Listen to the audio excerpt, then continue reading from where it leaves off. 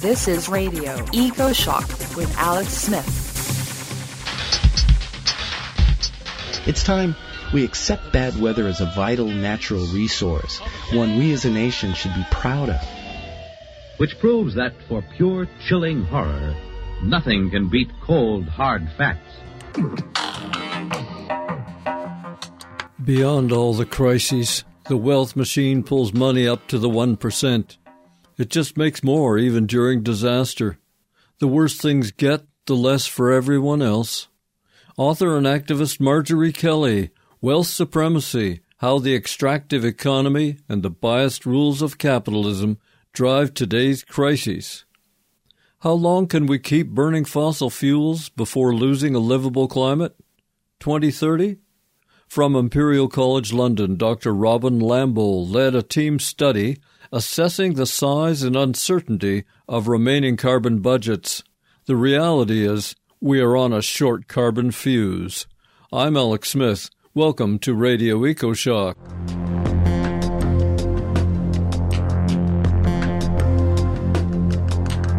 Remember the bad old days when a few European countries divided the world among themselves? They hauled in wealth from their colonies. Today, most of us are colonized, whether we know it or not, by invisible nations of capital, and they're always working to divert wealth to the few, even during disaster. It's all in a new book by Marjorie Kelly, Wealth Supremacy, How the Extractive Economy and the Biased Rules of Capitalism Drive Today's Crises. Kelly is an award-winning writer with a master's in journalism, currently Distinguished Senior Fellow at the Democracy Collaborative. She was co-founder and president of Business Ethics magazine. From New England, Marjorie Kelly, welcome to Radio Eco Shock. Yes, Alex, thanks for having me. In recent news, after a public outcry, massive Saudi Arabian land holdings in Arizona just lost ownership of all the water. You open your new book talking about the water crisis. What can that teach us? It's scary what's happening with water, Alex, and it's a prime example of how big capital is really devouring everything and looking always for new, quote-unquote, assets to acquire. So big capital, including hedge funds, is out there in Colorado, in California, buying up water rights. Fortune magazine said a number of years ago that water in the 21st century will be what oil was in the 20th century, which is the scarce resource that determines the wealth of nations. I mean, the UN says that by mid-century, half the world's population will suffer shortages of scarce water. Now, you and me and your listeners probably look at that and think that's a humanitarian crisis. You know, water is a public good. We need to protect it. Well, big capital looks at that and says that's a money-making opportunity. We want to own it. We want to control it so they can charge through the roof for it. So I start the book with this because it's an example of two paths forward. We can continue to allow capital to devour everything, or we can own and protect our economy and make it a democratic economy. And that's what I think we need to work for. Well, forget about the Roman Empire or the British Empire. You write, quote, today's empires are portfolios of assets. Can we be subjects in a colonial empire and not know about it? Yeah, that is the reality. I mean, we do not see ourselves as colonized.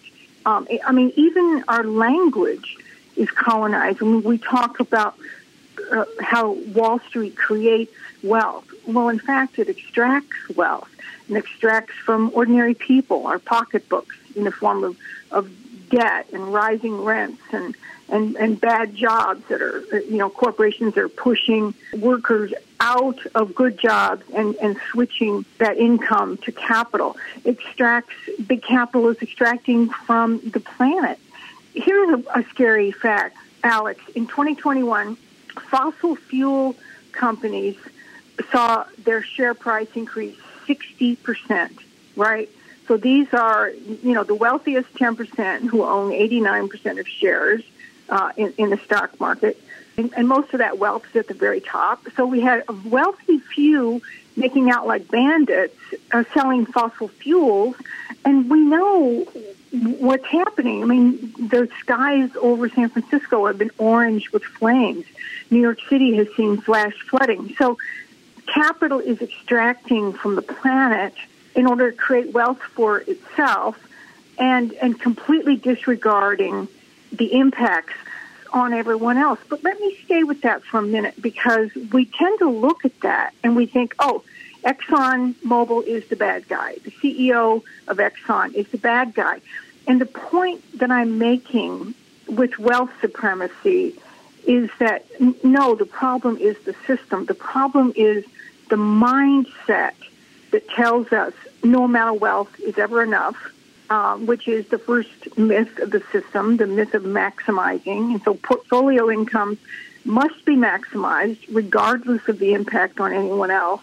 And this is what our pension funds are doing, what our foundations and universities are doing. So the whole thing is on autopilot, Alex, and this is, I think, why it's imperative that we wake up. And I'll just finish here by saying that systems change tells us that the soul of the regime lives in the mind of the regime. That's where it lives. It's not just the bad guys, and of course there's plenty of those. But we have to attack this idea that no amount of wealth is ever enough, this idea that our system exists to maximize returns for investors. That's the core of the problem. So, Marjorie, if you and I went out on the street with a microphone, I wonder how many people could tell us what financialization means. What does it mean for all of us? First thing is that financialization is a problem as big as climate change and far more invisible. Economists have warned us about it literally for decades. And what it means is there's too much financial capital in the world in too few hands. So you have this very spiky phenomenon where these mega wealthy hold this enormous number of assets. And assets grow by extraction. They extract from workers by, turning full-time jobs into part-time and contingent jobs. They extract from the planet. And those assets have to grow every quarter and every year. And so here's a picture I have in the book. Let's envision two spheres. One is sitting on top of the other, right?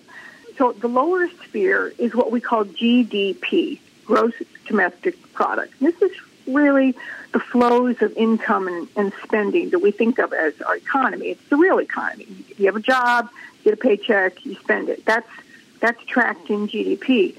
But there's another sphere, and that's financial assets, stocks, bonds, all kinds of debt, and so on. So that sphere, when I was a kid, used to be roughly equal to GDP. So assets and GDP were equal. Today, financial assets are 5 times GDP. And yet they're built to grow and grow and grow and grow and grow. And the economy is built to grow them and to do nothing else. So that's the problem of financialization. I mean, a system built on wealth supremacy inevitably heads toward financialization. So you have too much financial wealth extracting from the rest of us. And yet the myths of the system, that stock market creates wealth, these myths keep us from seeing what's going on. And it seems whatever comes in short supply or something you need for life, even a drug that people need to stay alive, it's just a market opportunity. They drag out more wealth from desperate, subjugated people. If it's food that you need or heat for the winter or AC for the heat waves, it's all a big chance to make even more money, and they do. What did you think of Naomi Klein's book, Disaster Capitalism? Well, I think she named a phenomenon really quite well, which is that the system of big capital is quite happy to profit from whatever is going on, right? If it's disaster, they'll go out and profit from that. If it's If it's fossil fuel burning, they'll go out and profit from that. It's really, the system is formally indifferent to its impacts on the real world. And let me just say a minute here how it is formally indifferent. There's a principle in financial and corporate accounting called materiality. Now, what is material to ordinary people like me and like our listeners? Material means it's real. You know, it's like a rock. You kick it, it's going to hurt your toe, or it's going to move. That's what materiality means. But in the upside down Alice in Wonderland world of financial accounting, materiality means what's real for investors. So if it affects investors, it's material, and you have to report on it.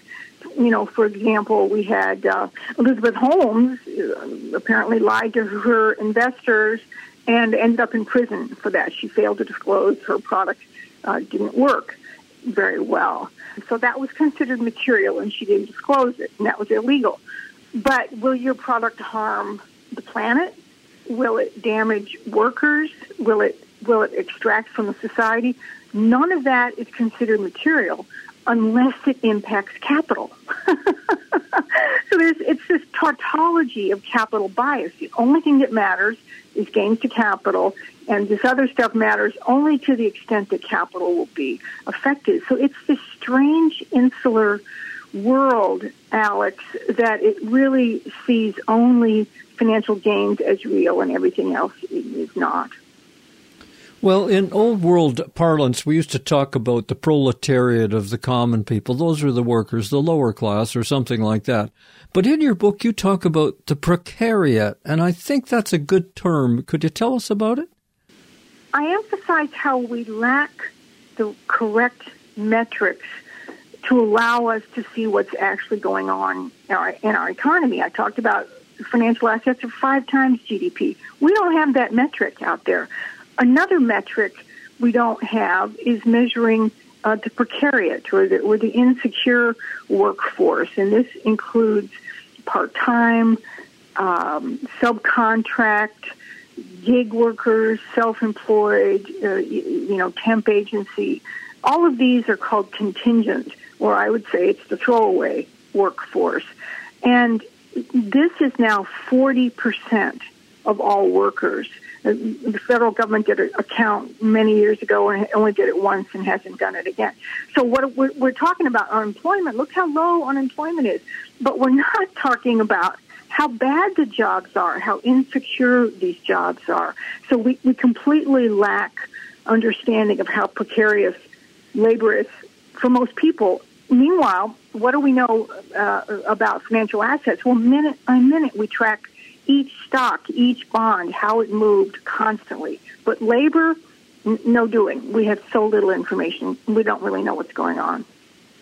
I can think of 3 times in American history when Democratic politicians attempted to rein in wealth and ownership. You've got the trust busting of Theodore Roosevelt, then the New Deal during the 1930s Depression, and in 1941 to gear up for World War II. There really hasn't been much intervention other than that, well, maybe to bail out major banks and institutions when they fail. Can Western democracies reform the financial ecosystem? I think that's the question, isn't it? I think, first of all, we need to see that it's a problem.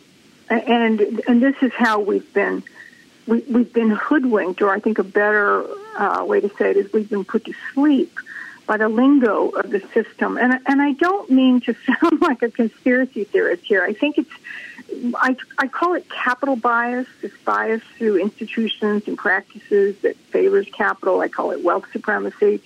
I think it's really a form of blindness in the same way that racial bias, I think, was largely unconscious. I think male bias was largely unconscious. It's a way of seeing the world. You see the world through a certain lens, and you just aren't aware that other people see it differently. So we have to see what's going on. That's the first thing. We have to talk to each other about it. We have to recognize that financial extraction is an enormous problem and is at the root of so many crises that we face. I mean, that's the first thing before we jump to solutions. We need broad awareness. And then there are solutions. Elizabeth Warren has a bill that would rein in private equity, which is, I call the apex predator these days. Worker ownership. There are ways to expand worker ownership. There's also a bill out there to begin shifting capital toward funds that will buy companies and convert them to worker ownership, which is a proven model. So, yes, when you say, can we reform it, I like to separate that into two questions. And one is it feasible that we could have a system that's designed for all of us and not just for the few? And yes, it is feasible. The methods and models we need are here, and they work. That we have proof of concept. Now, can we get from here to there? That's the question, and that's where I see that we're at a pre-awareness phase. We're not aware that capital bias and wealth supremacy is the nature of a lot of the problems we face. And I think once we begin to see that, we can coalesce around solutions. This is a climate emergency. Find out more on the blog ecoshock.org. No sign up, just the latest info, free for all. ecoshock.org.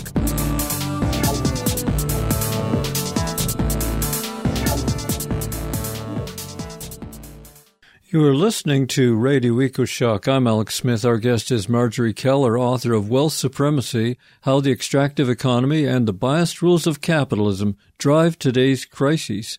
And speaking of today's crises, do you see a link between this wealth supremacy and the climate change that so many of our listeners are deeply worried about? Absolutely. Climate change is a physical reality that is the result of how our system functions. But companies and all of us, the reason that we're burning fossil fuels is because this is a way that companies can maximize their profits and their share price. I mean, why is Exxon deluding us or pretending to be going green when it's not really? Because it's beholden to shareholders. The shareholders alone, financial interests alone, have a seat on the board. Workers don't have a seat on the board. The community doesn't have a seat on the board. The company defines its purpose as maximizing returns to shareholders. And that's not just Exxon. That's what the business schools teach. That's what is built into the design of corporate governance. And so we have this whole system that says serving shareholders matters, nothing else really matters. And one of the effects of that is you have fossil fuel companies that refuse to change their ways, even though it's clear to them and everyone else that the world is being massively damaged. So yes, climate change is one of the big results of a system designed to serve capital and nothing else. And surely one of the secrets to capitalist control is secrecy itself. The release of the Panama Papers showed an extensive web of hidden big money held behind multiple corporate veils around the world. Banks work in secrecy, the stock market does, so does crypto. We sure need a lot of sunlight if we're going to democratize the economy. We do. We need a lot of sunlight. And we need, for example, we need to know where the assets are, and people need to pay their taxes. I mean, that's pretty basic, and that's not being done. We need to understand how financial assets are completely overblown in relation to the real economy. We need transparency of that, and I think that we need transparency in our minds of how biased the rules of capitalism are, how corporate governance is biased toward capital. Even the income statement is biased, and this is a basic tool of every company. It says gains to capital are called profit, and that's good, and drive it up, and gains to workers are called expense, and that's bad, and drive it down. So you need to pay capital as much as possible and workers as little as possible. That's built into the income statement. And that drive to minimize income to labor, that's a lot of what has created the right-wing reaction. A disaffected white working class is looking for culprits and solutions and not recognizing that capital is the culprit. And so, we're even losing our democracy because of wealth supremacy. Well, I think another side to what you just said, I mean, monarchies and other institutions were designed not to change, and religions are definitely designed not to change. And despite the democratic veneer, our current civilization is fighting change. People want to go back to the good old days, which were not all that good if you were black, an immigrant, a woman, or gay. Not that great. But we imagine it was, and I think that's part of the problem. Why can we imagine a better past and yet not a better future? That's a really key question. Someone said that it's easier to imagine the end of the world than it is the end of capitalism. So there tends to be a fatalism about capitalism, that we can't change it. It's the only system that's possible. Socialism and communism are horrible. And by the way, we have this idea that our choices are binary. We have either socialism or capitalism. We don't recognize we can invent something new.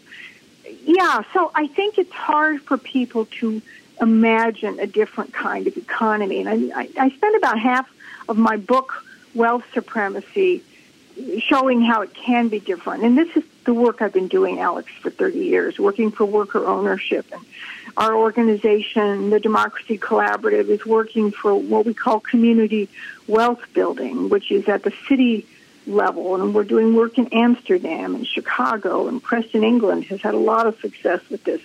You know, mayors and economic development people at the local level know their communities are in trouble, and they're looking for alternatives. And so the next system is starting to arise at the local level, and this is what a lot of our work is.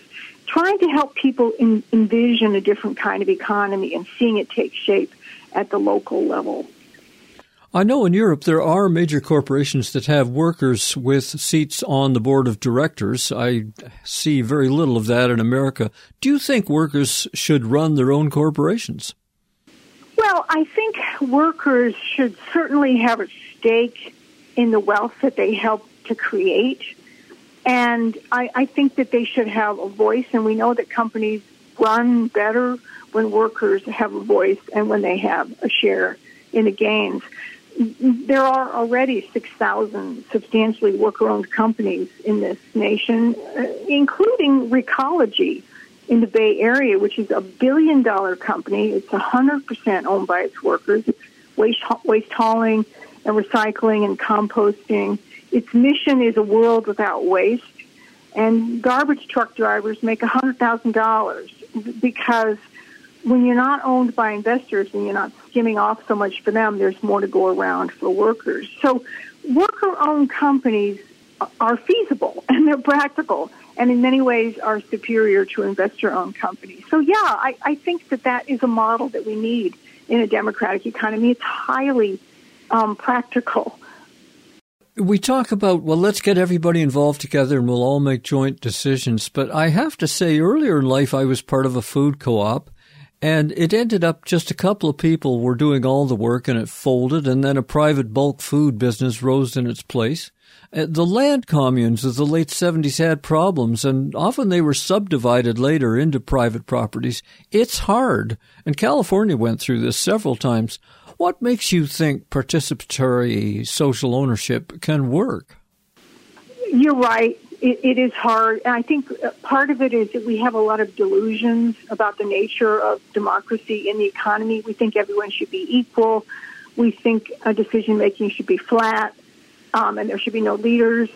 And that simply isn't true. That isn't how it works. I mean, you and I don't vote on which streets are paved in our cities, right? Democracy is about far more than just everyone being equal and having a vote on everything. There's decision-making patterns that function. So what I'll say is that there's a whole community of experts in worker ownership who know how to create worker voice and participation without going down the diluted route of everybody voting on everything or pretending that leaders don't matter, because leaders do matter. Yes, it can work, and we have a lot of learning to do, Alex. We have a lot of misconceptions about how to create a democratic economy. I just interviewed Carly Fabian of the NGO Public Citizen. They discovered the largest insurance companies publicly promised to get out of coal, But the fine print lets them keep insuring America's biggest and dirtiest coal companies. It's loophole ethics, and there are no police in that space. Is there a third-party assessment of corporate ethics and reality? Who can we trust? Yeah, these are good questions. I don't think a third party assessing ethics is the way it's going to be.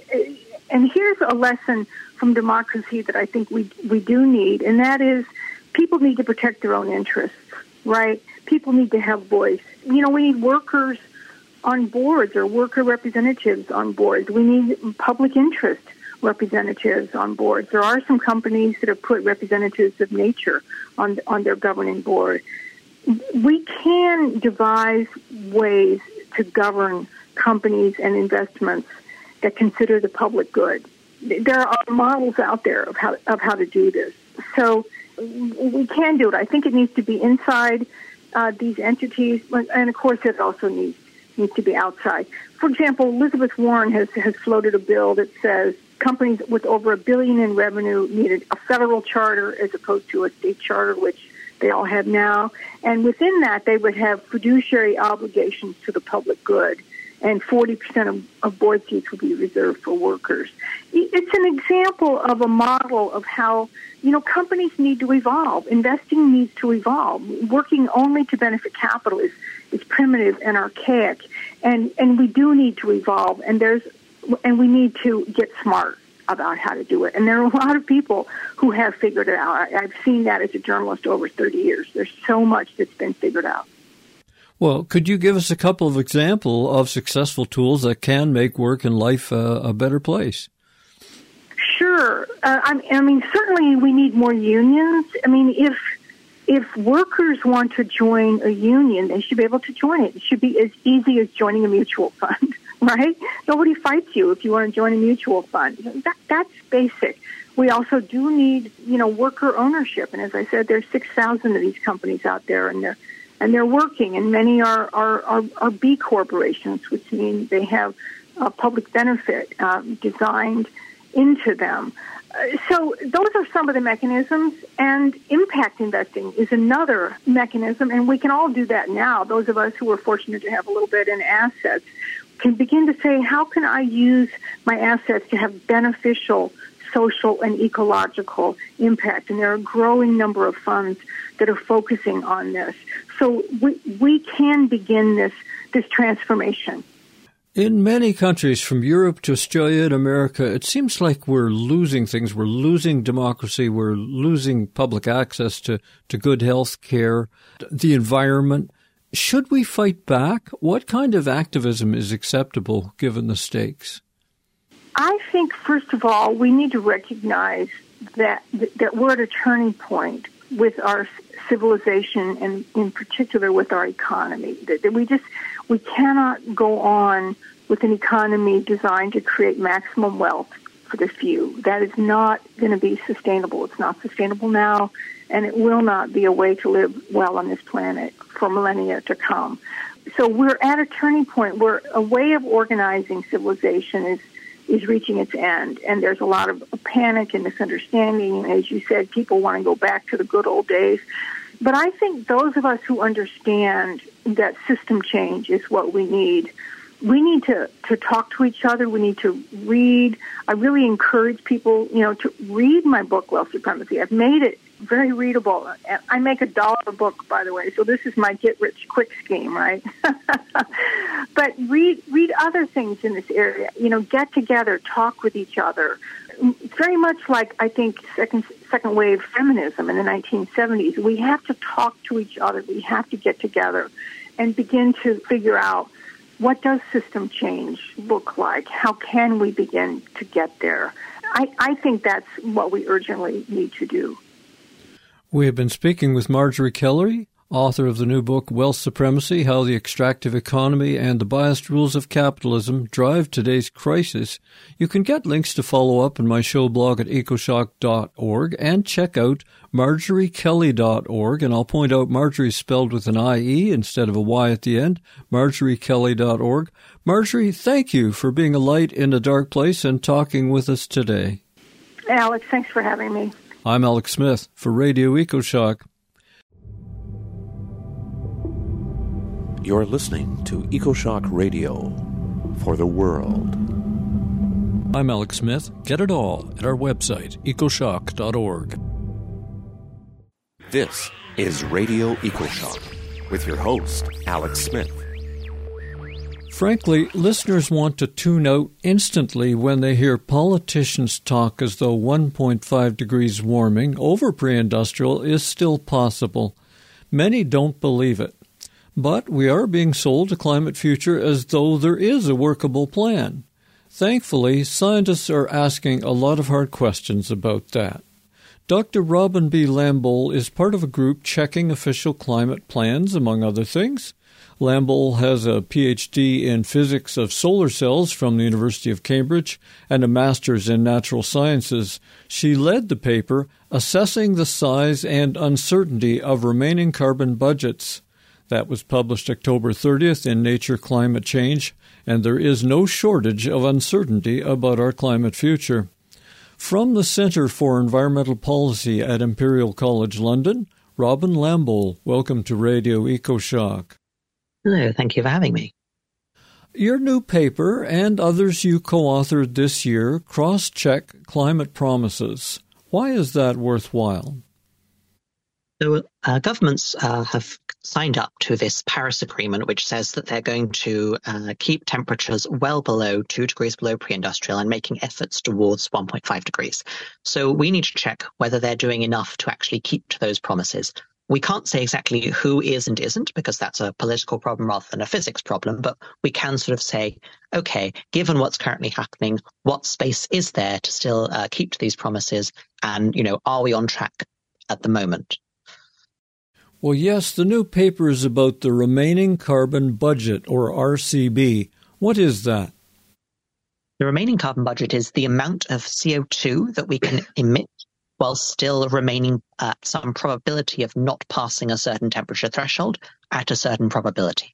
So, for instance, the 1.5 degrees 50% budget would be the amount of carbon you can emit before we'd exceed a 50% chance of exceeding 1.5 degrees. The other carbon budgets of interest for the Paris Agreement would be 2 degrees targets. For this, you might talk about the 50% budget, but since the target is for well below 2 degrees, really you might want to look at one of those higher budgets. So maybe the 66%, 83%, or even 90% probability budgets that you're below 2 degrees. Well, is it so late in climate change that we can only talk about having half a chance left of a really livable climate?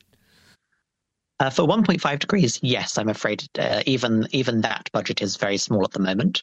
I guess the question is more like, what do we consider to be a livable climate? I mean, certainly many areas of the globe will still be livable at 1.5 or even 2 degrees, but, obviously some island nations will be submerged at those temperatures. And, different variations in degrees of livability. I think it's important to keep in mind that we're always talking about fighting for some areas of land to retain their habitability and their being above sea level. But we're not really talking for any of these temperatures about the entire world becoming uninhabitable. Well, for the last few months, Earth is already 1.5 degrees hotter, and the World Meteorological Organization says that 1 year within the next 5 will be 1.5 degrees C, hotter than pre-industrial times. You have co-authored studies on this. Is the 1.5 degree target still worth talking about as an attainable future? In the short run, it is very unlikely. I think that's fair to say now. When we talk about this 1.5 degree budget, it is important to note that that is the long-run temperature. So to have a few months or even a whole year more than 1.5 degrees doesn't mean we've yet exceeded that temperature, because this is a temporary temperature, which includes both the human forcing and also natural variability. So the effects of, say, volcanoes and just yearly variation. So the fact that this year is hot is a combination of both human climate change and also some unusual phenomenon that we're hoping over the next few years would die back down to normal levels. There's obviously debate as to how much of which of the two is dominant, but we're most likely not above 1.5 degrees yet, but the space to remain below 1.5 degrees is really very small. I think it's fair to say that if it wasn't in the Paris Agreement, we wouldn't be talking about it quite so much as we are at the moment. But because it is in the Paris Agreement, there are suggestions, for instance, that we might exceed it and then return back down to it, in which case it's still important to have a grasp of where it is in relation to our current status.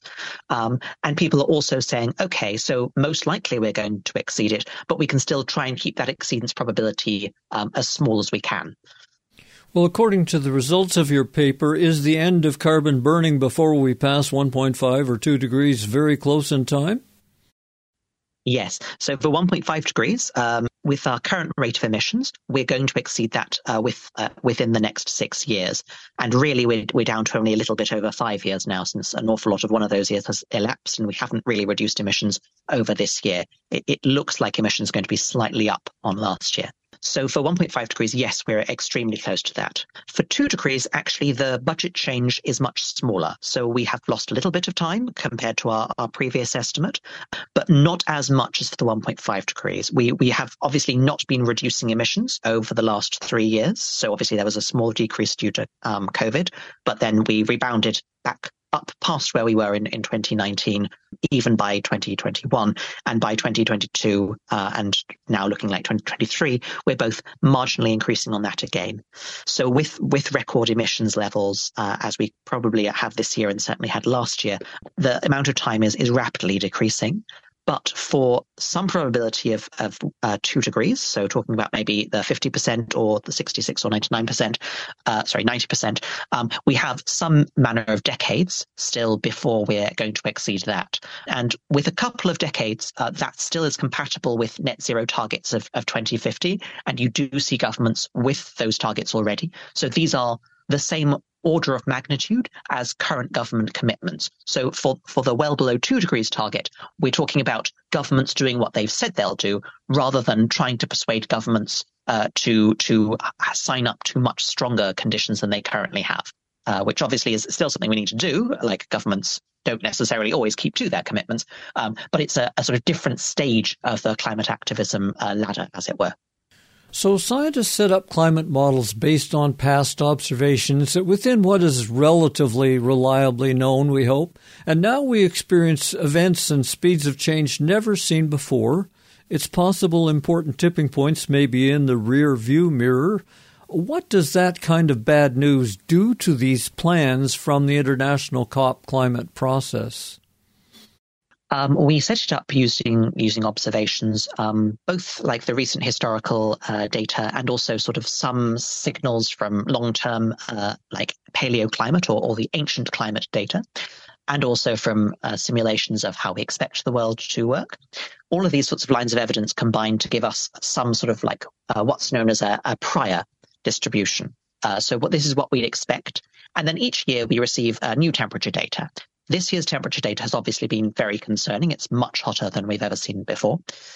And so you might say that over time, if we see this again next year, we should look to update our climate models quite substantially. 1 year's worth of data, however, is quite small compared to all of the data we have across the rest of history. So with only 1 year's extreme warming, we probably aren't going to change our numbers very much. Whereas if we see that for 2 or 3 or 5 years, we'll be looking at much stronger updates to our climate models. Analyzing possibilities in such a complex world required breaking the problem into relatively solvable parts, and each sub-process has its own uncertainties and error margins. Adding them up as you do, I ask myself, are we talking about anything real? So I was relieved to find in the supplementary information your group actually discusses the need for a sanity check, as you say. The whole process of remaining carbon budgets, it seems a little like alchemy to me. Yeah, we think it's important to have like lots of different ways of calculating this to make sure that we're coming up with reasonable answers. So one of the sanity checks is to try and see how we do in our model compared to different climate models. But the actual idea behind the carbon budget is to minimize our reliance on any single climate model, because obviously all models have their flaws, and we want to see what statements we can make, which depends as minimally as possible on climate models. We do need to use climate models because there are so many different factors, and it's impossible to assess all of them sort of by hand individually, particularly effects like aerosols, where the uncertainty in them is very large, and the way to judge how impactful aerosols are is very complicated. So we do use climate models and see how exceedance of 1.5 degrees would happen in various climate models. But the general idea of the carbon budget is to sort of divorce your thinking from having to be entirely reliant on climate models, all of which, of course, have their own individual flaws. Your study and the Intergovernmental Panel on Climate Change uses the idea of shared socioeconomic pathways, or SSPs. What are they, and do they change the amount of greenhouse gases allegedly left to burn? Yes. So the SSPs are sort of ways to envision the world panning out. So SSP1 is like what happens if there are very low barriers to people going green, like the world puts a lot of effort in. SSP2 is the sort of middle of the road one. And I would say that the IPCC used to be very reliant on this framework, but over time it's become clear that we are developing most in line with an SSP2 world. And so nowadays people tend to focus on versions of SSP2 world. So SSP2 world has like middle of the road change in population, middle of the road enthusiasm for uptake of new technology, middle of the road tendency towards, say, renewable energy rather than nuclear, middle of the road international cooperation. And by and large, that's been what we've seen over the last sort of 5 years or so. The other numbers are basically some sort of strong problem with trying to get international agreements to meet net zero targets, and then looking at how those problems play out in terms of the balance of greenhouse gases emitted. So most of these SSP worlds can meet the Paris Agreement to some extent. So you'll see, for instance, that in the SSP1 world, which is like the most green world, you can reach temperatures that are well below 1.5 degrees, whereas maybe in the SSP4 world, where there's a very high amount of like fighting between different nations, that's political fighting as well as possibly actual wars, you find that it's much more difficult to reach those very low temperature limits. Whereas by contrast, SSP5 is probably one of the most famous ones because this has the SSP585 pathway. This is the sort of boogeyman that's been used in a lot of climate modeling. It's the very high emissions, very high warming future scenario. People are now sort of trying to tend away from this being used in a way that it's considered as like a baseline or like a normal behavior, because it's so different from how history has been panning out recently. But we still need to use some sort of social projection in order to get an estimate of aerosols and methane and other gases that are emitted. The carbon budget looks only at carbon emissions, but we know that carbon emissions correlate with a whole bunch of other emissions.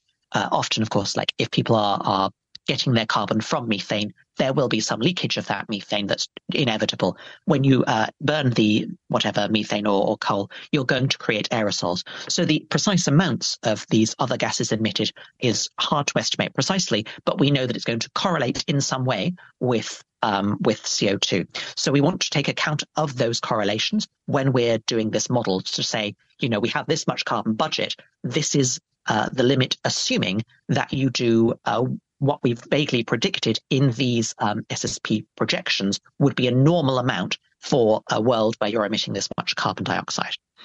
There's not really a way around this, but we do a lot of robustness checks in the paper to see how much would it change if we, say, only used projections from one family of SSP emissions, or how would this change if you only use one single model of how society works, looking across different SSP worlds.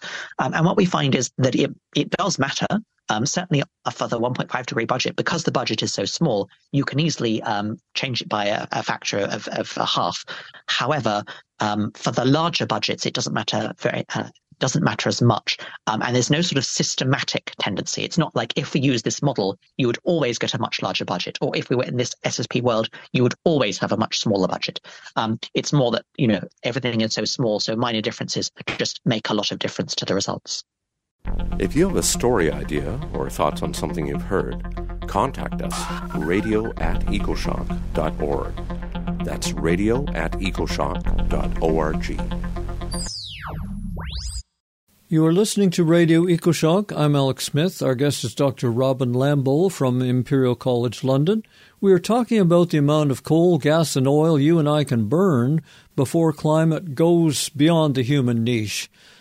While media and politicians speak about carbon dioxide as the only greenhouse gas that matters, yet 25 to 30% of current warming is due to methane, just one of several non-CO2 gases. So I was pleased to see that you did address this in the paper. How did you handle non-CO2 inputs to these carbon budgets? So what we do is we take an entire database of possible social projections for how society might change over time. And we look at how much they warm in each of these projections using two different climate models called Magic and Fair. We take these estimates of total warming, and then we take the simulation where you take out all of the gases except CO2. You see how much it warms in a CO2-only world. And the difference between that and the one where you include all the other gases, this is known as the CO2 warming. So we compare the total warming to the CO2-only warming.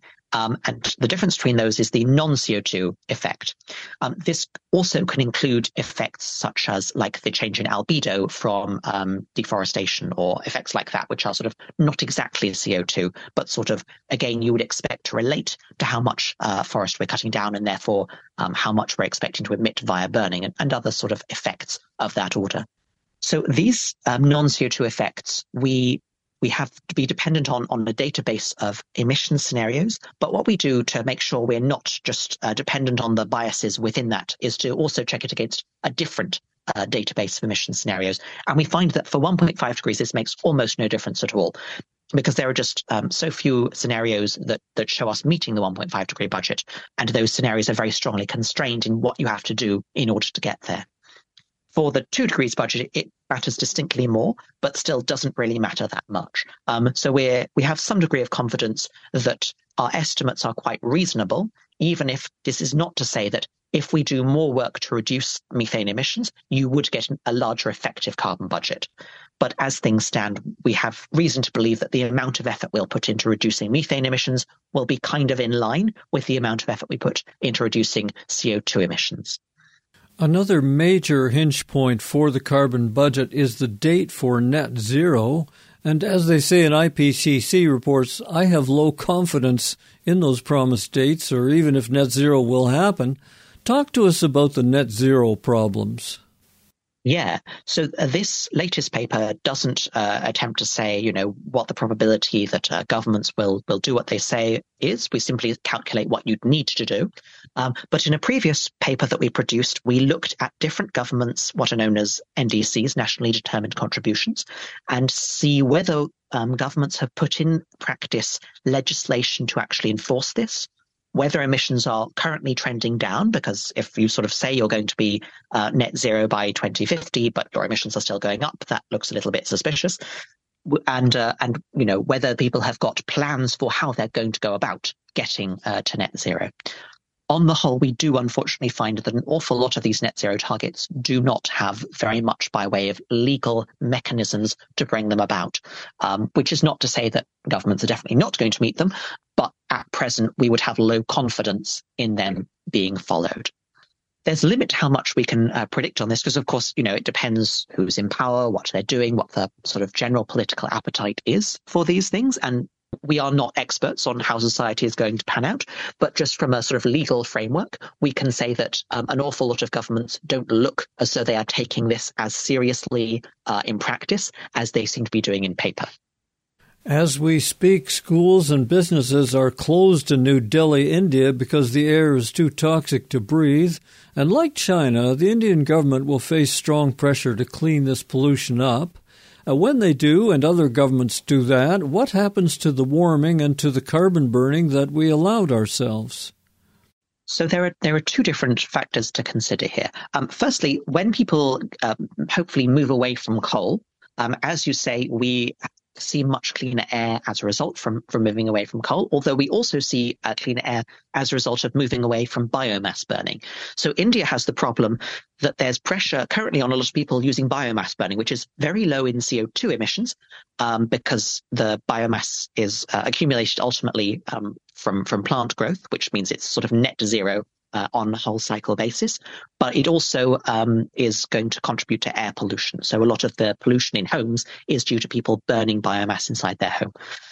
So they have that trouble that the first step is usually to move from biomass burning to fossil fuel burning, which doesn't help the climate at all, but it does help local air quality. And it's only the stage after that where China is at the moment, where you sort of see homes moving from burning fossil fuels to maybe induction pans or other more environmentally friendly ways of heating your home and heating your food, which are more electrified, and sort of like the whole process doesn't rely on burning biomass locally or burning fossil fuels locally, and therefore you can slide in renewable energy as the power source. So for China, we've seen some progress in trying to increase the level of renewable energy in the grid. India, as I say, is still at that stage where they are putting renewable energy in, but they're also building more coal power plants, and it's not clear when we'd expect this to change. Both these countries now do have net zero targets, but neither of the net zero targets necessitate them to start reducing emissions immediately. So this is a concern in that it's not clear that whether their air quality is going to get better before it gets worse. Hopefully there will be political pressure and a political appetite to clean up the air pollution, which is causing so many health problems in these countries and of course throughout the world. But it's just not entirely clear at the moment which of the political forces is going to win out in the short term to bring that down. The other effect from this burning of various different things is the production of aerosols and smog. So obviously these are things that are bad for the health, but actually they have a slight cooling effect on our planet. And because we're burning so much and have been burning so much historically, this has slightly helped to offset some of the warming effect from carbon dioxide and the other greenhouse gases. So as you see the levels of smog decrease, you will expect to see a slight increase in temperature. Not as much as the increase that you see from the continued fossil fuels, because the greenhouse gases accumulate, whereas the aerosols don't accumulate. They're sort of washed out of the atmosphere quite frequently, and they don't last very long. But on the whole, we do think that as we bring down levels of burning and levels of greenhouse gas, hopefully as we tend towards net zero, you will see some bounce back from the temperature cooling effects of those aerosols, perhaps a few fractions of a degree. Currently, this would probably not be quite enough to tip us over 1.5, but there are different estimates on that, and there's a bit of uncertainty. If you had a discussion about the Hansen paper last week, I guess you'll have gone into a lot of detail on this. Now, using the language of climate conferences and international pledges, your group finds holes and improbabilities. You echo that back in the same language with the best models and techniques available. I almost wonder if your new paper isn't a bit subversive. Isn't it a case of the carbon budget like an emperor with no clothes? I think we do show that the carbon budget is now sufficiently small that it's very difficult to use politically. And I think it's also fair to say that really few, if any, countries, certainly no major countries, are compatible with a 1.5 degrees climate target in terms of their emissions behavior. You can see that from our group, but you can also see that from many other groups, including the Climate Action Tracker, which has a sort of a very useful thermometer way of sort of and grading countries by what temperature you'd expect to get if other countries followed a similar level of effort. So I guess we're subversive, but we're not unusually subversive, I guess you'd say. We're here trying to do, we don't view ourselves as being here making political statements for the sake of making political statements. We want to produce, as accurate an assessment as we can. But at the same time, yes, if it is the case that the emperor has no clothes on, then when you do the analysis, the conclusion is the emperor has no clothes on, right? Yeah, I think that's an unfortunate factor about statistics. It's very difficult to hide things unless you make a strong effort to hide things in statistics. Okay, bottom line, what is the latest best estimate for a carbon budget for a chance at a livable world at 1.5 degrees C or a survivable world at least at 2 degrees of warming? So the carbon budget for 1.5 degrees is 250 gigatons, which is 6 years. of current emissions. For the 2 degrees budget, so you have the different probability targets. You've got a well below 2 degrees, which would be maybe like a 90% chance of being below 2 degrees. So for the 90% chance of being below 2 degrees, this would be about 12 years of current emissions. For a 66% chance, that would be about 23 years of current emissions. So for these, you're sort of talking about net zero dates that are double that period, because hopefully, as you go to net zero, you're declining. So for a 23, you sort of got 50 years to get to net zero. Maybe that's something that is not hugely different to what levels of effort governments are saying at the moment. But for 90 degrees, again, we're sort of talking about net zero dates before 2050. So not really compatible with the levels of ambition that we currently see. You and your colleagues have been pretty busy publishing this year. What are you working on next, Robin? So I'm working on quite a lot of projects at the moment. One thing that I'm excited about is looking at carbon debt estimates, which is looking at the amount of the carbon budget that's been used up by different countries and the extent to which that has an obligation for those countries to help other countries to remove carbon dioxide. I'm also looking at something that people keep asking me for, but strictly speaking, we shouldn't be telling you yet, which is when you say, what is the likelihood that we are going to be below certain temperatures? Well, the analyses we've done so far don't really allow us to give probabilities that we will do a certain thing in terms of emissions. But people would like to know that so they can sort of plan their lives around, what amount of sea level rise they need to adjust for, what sort of warming they need to adjust for, all of these sorts of things. So I'm looking at techniques that might allow us to at least start answering that question in terms of probabilities of temperature rises. We would all like to know. From the Centre for Environmental Policy, Imperial College London, we've been speaking with Dr. Robin Lamboll. You can find links to the science we discussed along with notes to follow up in my show blog at ecoshock.org. Robin, thank you so much for talking us through this. Thank you for having the time to listen. I'm Alex Smith for Radio EcoShock.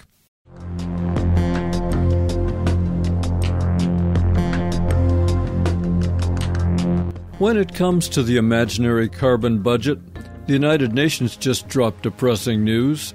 Their new 2023 production gap report finds governments plan to produce double the fossil fuels in 2030 than the 1.5 degrees C warming limit allows.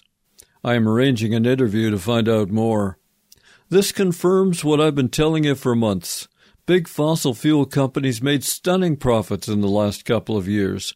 Their CEOs and boards of directors are plowing it right back into more oil, coal, and gas production, the stuff that made them the money. Lots more fracking, new wells, new mines, new pipelines. We are getting committed until the 2040s, the 2050s. It's all fossil fuels from here on out. O heavenly grid, help us bear up thy standard, our chevron flashing bright across the gulf of compromise, standing humble on the rich field of mobile American thinking, here in this shell we call life. Middle East dictators are all in, including Sultan Al-Jaber of the United Arab Emirates. He's the leader of the next COP28 climate conference, the group that's supposed to get us out of this mess. From alleged progressives like Joe Biden and Justin Trudeau to conservatives like the UK's Rishi Sunak, they all approve more fossil fuels. So, after years of dithering, the plan is in. The biggest corporations, the biggest nations have decided your climate will be overheated, flooded, drought-ridden, and on fire, and then it gets worse for our kids. That is the big plan now, unless a revolution of sanity somehow breaks out. Will we try against impossible odds? Or ride it out to a hostile world as humans and their animal friends get pushed off the planet? Stay tuned. I'm Alex Smith. I appreciate your heart and your time. Thank you for listening to Radio EcoShock and caring about our world.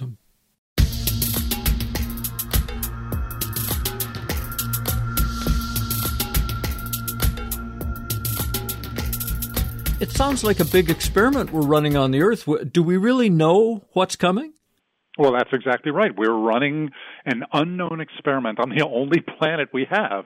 If somebody were to propose doing this kind of experiment, they would be locked up as crazy because it's the only planet we have, and yet that's the experiment we're doing without knowing fully what the consequences are.